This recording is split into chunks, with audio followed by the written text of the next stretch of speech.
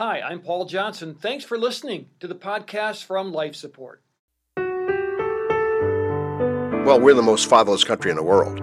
And like last night, 27 million kids went to bed with no biological father. That's 43% of all our kids. Wow. And so that major issue, and the statistics are just off the chart, the impact of what happens in high school and in prisons, and it goes on and on. So the goal then is to redeem the time with fathers, but then to equip them, provide a quiver full of solutions to get back into the family, to reconnect.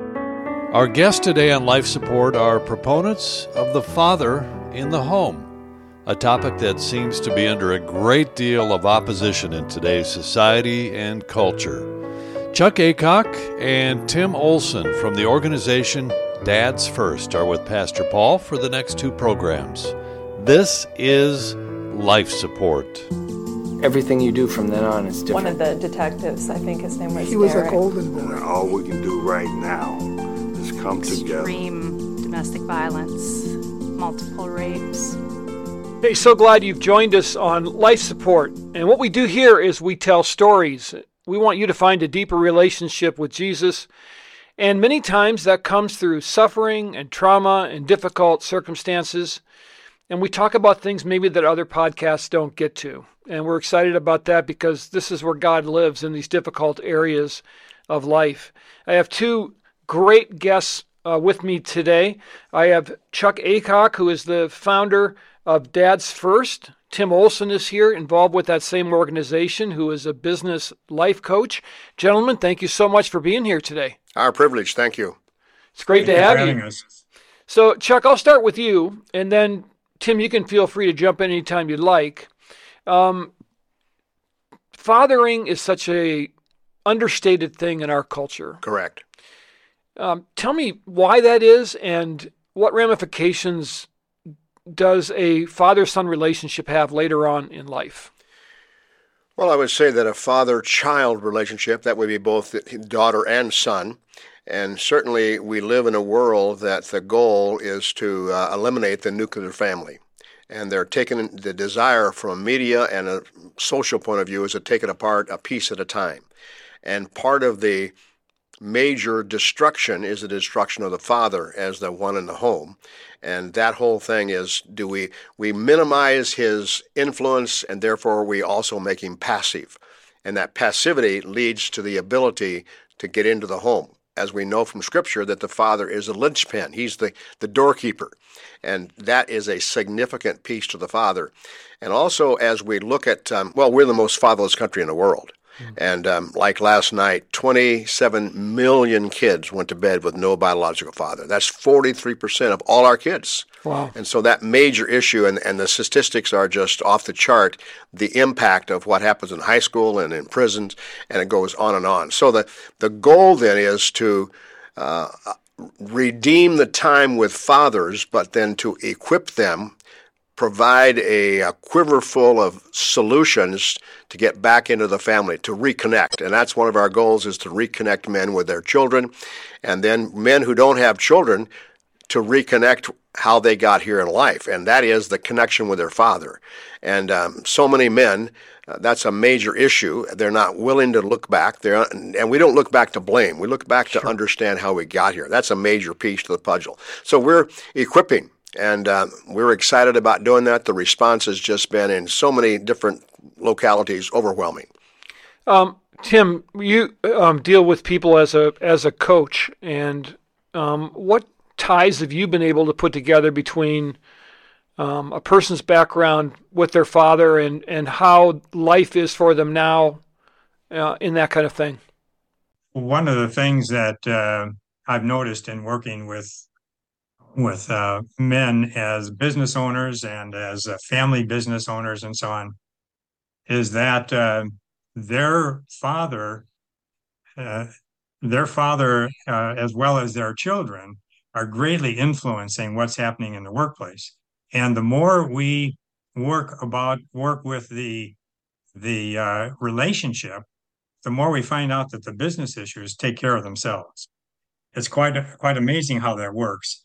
And we've seen that in the secular world too, but they usually emphasize family. If you take care of the family relationships, a lot of the business issues take care of themselves. But we focus on narrowing it down even farther to the father relationship, and see how significant that is. But when the father is working too much, perhaps drugs or alcohol, we see that he's choosing those things over his own children. And they don't often see that as the business owner. They're just in the business. They expect their kids to be able to learn the business just because they're there, without really even being taught things. But the kids are not dummies. They can see that dad is choosing all these things over them. And that's called abandonment. And that really fits in with really the theme of your program. And that abandonment is a feeling of being disconnected, being rejected. It's neediness. And the aftermath of this type of trauma generates this fear of not only losing connection with the people you love, but being forced to fend for yourself. One of the men I talk about in my book, The Legacy of Absence, is a man who had 3 failed businesses and 2 failed marriages. And he came to me saying, "Hey, I need help. Tell me what to do. I'll do anything you tell me." And in the process, the first question I asked him was, "So tell me about the relationship you had with your father when you were growing up." Well, he was incredulous with that, because he thought, well, what in the world does that have to do? And so he thought about it a little bit, and pretty soon he started to cry. And pretty soon there were shoulder-shaking heaves as he was thinking about this. Evidently, his relationship with his father when he was growing up did have something to do with it. And the more we talked, things came out like he could never do anything good enough to please his father. And that translated into his work, why his businesses were failing, because the message he heard was that he would never be successful. And one of the final things I remember asking him was, if you could have your father tell you one thing that you've never heard, what would it be? And he thought about it for a while, and he said, "Son, I love you." That's what he wanted to hear, never heard. And it greatly impacted his whole life, business, marriage, everything. It seems so simple, but Chuck, you were telling me before we started that that relationship is so deeply embedded, and you work on reconciliation and all of these things, and you deal with people in prison. Yes. A lot. And so do you see an obvious tie-in with what Tim is saying? Without question. In fact, it's interesting. The men in prison have a story, but so many of them don't want to live in the story that got them there. In fact, the story to them is a condemnation of how they've lived, and their story, they don't like the storyline, they don't like the fact that they are the story, and they certainly don't like the outcome. So they're not willing to own their story. When they own their story, there begins to be the potential and the possibility for change. Yeah. In our own experience, when our son was murdered in British Columbia, we went through the whole legal process, and we came to find out that this young man who did the shooting was raised by his mother. His dad was absent from the home. She was a working mother, so he was basically left to fend for himself. Sure. The sad part of it was, at the sentencing hearing, his dad did come, but he racked with guilt, racked with regret. Yeah. And so it kind of works both ways, right? You have the son over here who feels disconnected, and then you have maybe a father who's not thriving either. So how do you go about getting those two together? Well, I think, first of all, is the fact of the reconciliation, both with their Heavenly Father. That's the place to start. But then that's a major issue because, like in prison, they don't trust fathers. And so you want to introduce God the Father, and that's a whole other anathema. But to start there, and then the whole idea of the father whose son murdered your son, he had a lack of a relationship with his father. And so that's, if that was going to be unpacked, then that would be one way to go. But to be able to have the son be honest with his father, and the father be willing to hear, keyword, his son, and the son can articulate that, as Tim was saying, the abandonment. And the abandonment is one of the only three fears we're born with. Interesting that God dropped that into our psyche, that abandonment is such a major issue going forward. It seems like our culture, guys, is, you talked about breaking up the nuclear family. I also see this movement to shake our fists at God and do away with gender completely and roles. And the Bible's so clear on roles, but even to preach that now, you almost have to warn your congregation, like, we're coming to this section now, right? Because people just freeze up. So, Tim, what do you do with that? How do you coach someone to engage in their role that God has given them, even though it's not culturally popular? Well, one of the things that we need to do is just bring the information so that they know. When we talk about relationships or about fathers, I might describe the different categories of fathers, and in doing so, it brings words and definitions that people never think about. It's just, dad is just the way he is. But if we can bring some definition to that, then and in that process, then they can move to, now that I understand that we can do this, there is hope, there are solutions. What are they? How do we move into that? And one of the documents I offer as a freebie on my website is the whys, the benefits, and the excuses that get in the way of reconciliation, getting back together with dad. And so we present some of those things. So now they have even a deeper understanding of what those are, and even what the excuse is. One of the excuses is, I have to forgive that man. There's no way. I hate that man so much. And we have to find ways to get beyond that, where it kind of melts their heart. And one of the ways that I've seen this happen time and again is when the son or the daughter realizes that their father had the same experience. His father, in other words, the son's or daughter's grandfather, was exactly like their father. And so this is a generational thing. And when they realize that their dad had no training, their dad is not doing this on purpose, he's just doing what he learned.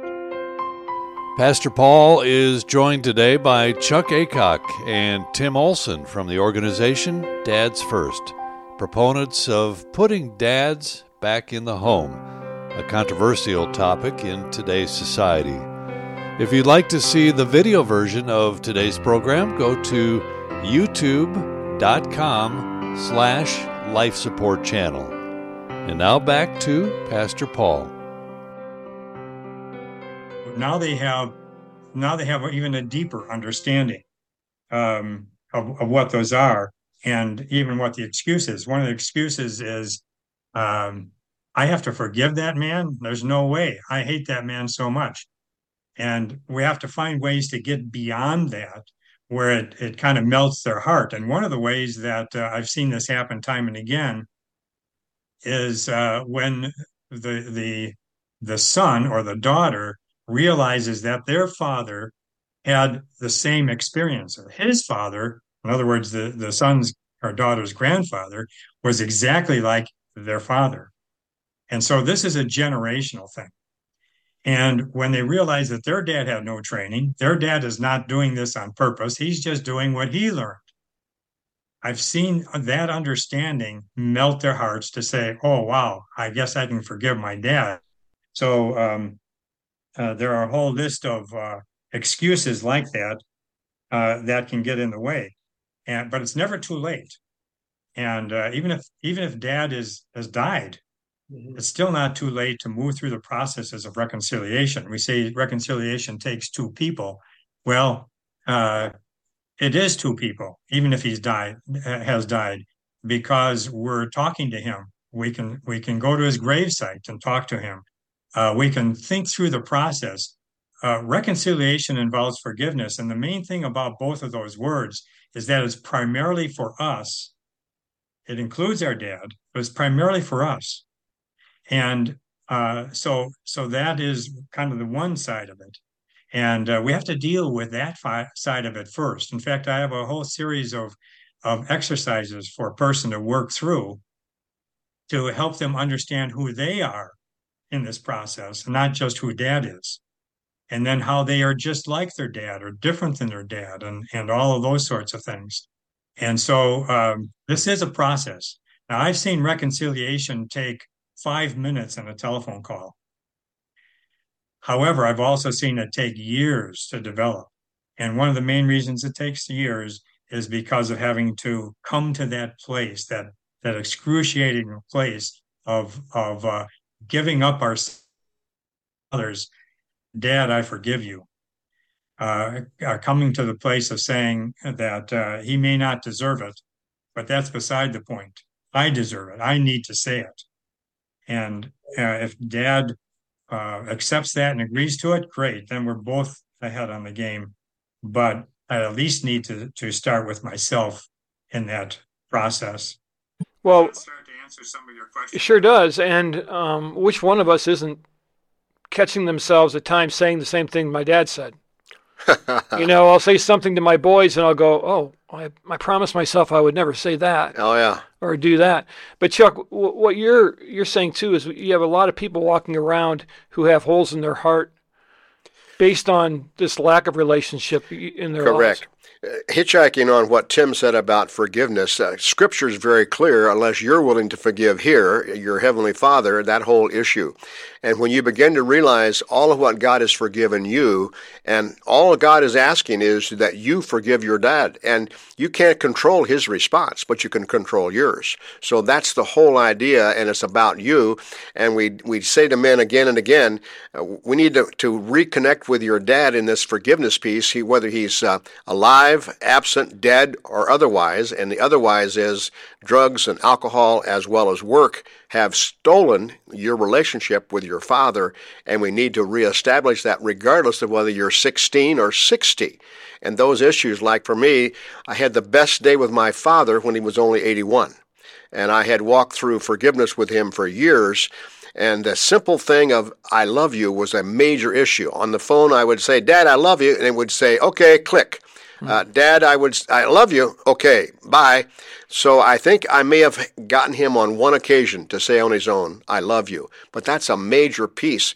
And interesting, one of the things Tim and I both do, we work a lot on research, and we now can measure the impact of a father saying to his child, daughter or son, I love you. There is identifiable issues when that says by the father. Yeah, that's really a blessing, isn't it? Just to say to your kids, I love you, I believe in you.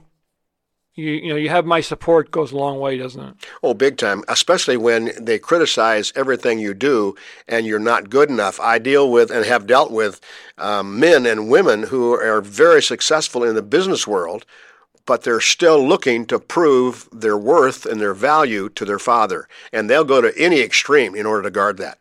Yeah, that's really interesting. And when you look at it biblically, Tim, there is no excuse. You can't say, I am going to hold on to this bitterness. I'm going to not try this. We're beyond this. Scripture is so clear on this issue, and it's so hard. But Jesus is our example. He's the one that Jesus showed us how to do this. So we don't have any excuses, do we? Well, we really don't, although we can offer them. We definitely try. And we do. And we're prolific at that. Yeah, we're very good at that. Right. One of the excuses is I can't do it yet. And that's legitimate. We need to work through whenever we've had somebody offend us, whether it's our father or anybody else, we need time to adjust to that and to deal with it, to come to that point of being able to say, I forgive you. And so I will say to people when they say that, I'm not ready. That's okay. But don't just end there. And that's what we tend to do. I'm not ready, and so we don't deal with it, and pretty soon we've completely forgotten about it. And we need to keep moving in that direction. And one of the benefits is that it gives it how we deal with forgiveness and forgiving our Father determines our ability to be good fathers or mothers to our own children. And that's another compelling thing. And many of the people I deal with have their own children. When they realize that this inability to, they're a little bit more motivated again to move in this direction and to avoid the excuses.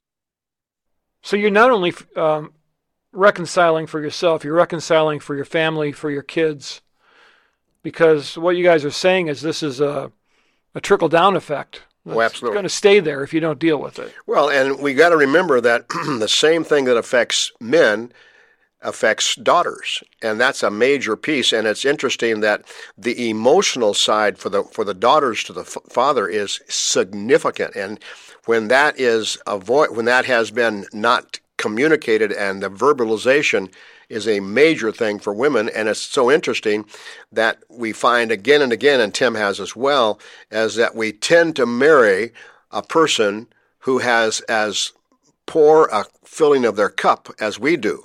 And so many times we marry them because our cup is empty and we want them to help fill it. Well, we know from our experience that ain't going to change, and the women marry to fix us, right? That's right. My wife has been trying to fix me for a long time. She hasn't gotten very far. Only the Holy Spirit can fix me. Okay, we have about 2 minutes, so I'm going to ask both of you the same question. First, Tim. A father might be listening right now saying, oh man, I've screwed this up. What encouragement would you give a man right now who knows he wasn't the perfect father? He knows he didn't do everything right. What encouragement would you give him? The main thing is it's never too late, and you can make a difference. You can make a change. You can't change the physical characteristics, how tall you are or color your skin or whatever. But you can change all of the emotional, the spiritual, the psychological aspects of who you are and your influence on your kids and your relationship with your father. Never too late. What would you say, Chuck? Confess your sin to your Heavenly Father and then begin by faith to live in that. So then I can walk in that same freedom, and that allows me the freedom to go to my Father without expecting anything from Him. That's the key word. It's about you, it's about Him, but you can't control Him. So you only work with what you can control. Yeah, that's good advice. Tim, how can we get a hold of your material? My website is timolsonauthor.com, and Olson is S-O-N, not E-N. So timolsonauthor.com. Okay, good. And Chuck, how about you? dadsfirst.org, and there's the whole layout of the organization as well as what we offer, and that would be the place to start. Very good. Guys, thanks so much for being with us today. I really appreciate it. Our privilege. You have a lot to offer, and it's a really, really important topic, so I appreciate your time. You know, the Bible says in Psalm 55:22 that if we are carrying these kinds of burdens around with us, we can cast them on the Lord.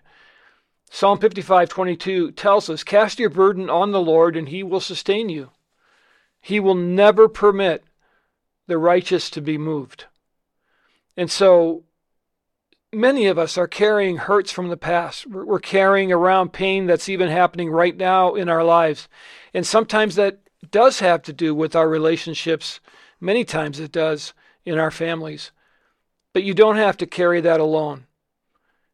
Jesus said, I am the one who can carry these things for you. And so maybe one thing that you can take from our time together today is a moment after we're finished and just pray and ask God to show you the things that you're trying to carry on your own, that He wants to take from you and show you a better way.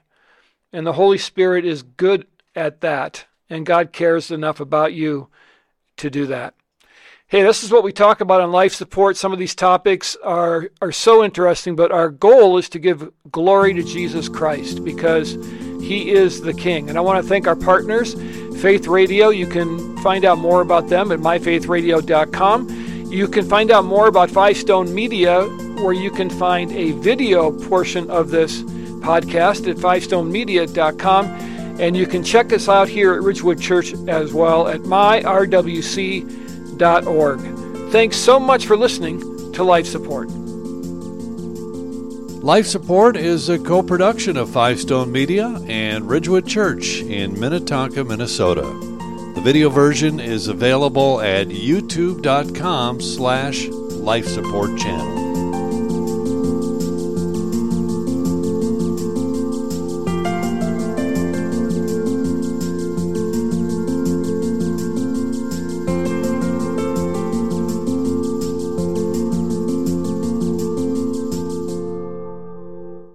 Thanks for listening to this Life Support podcast.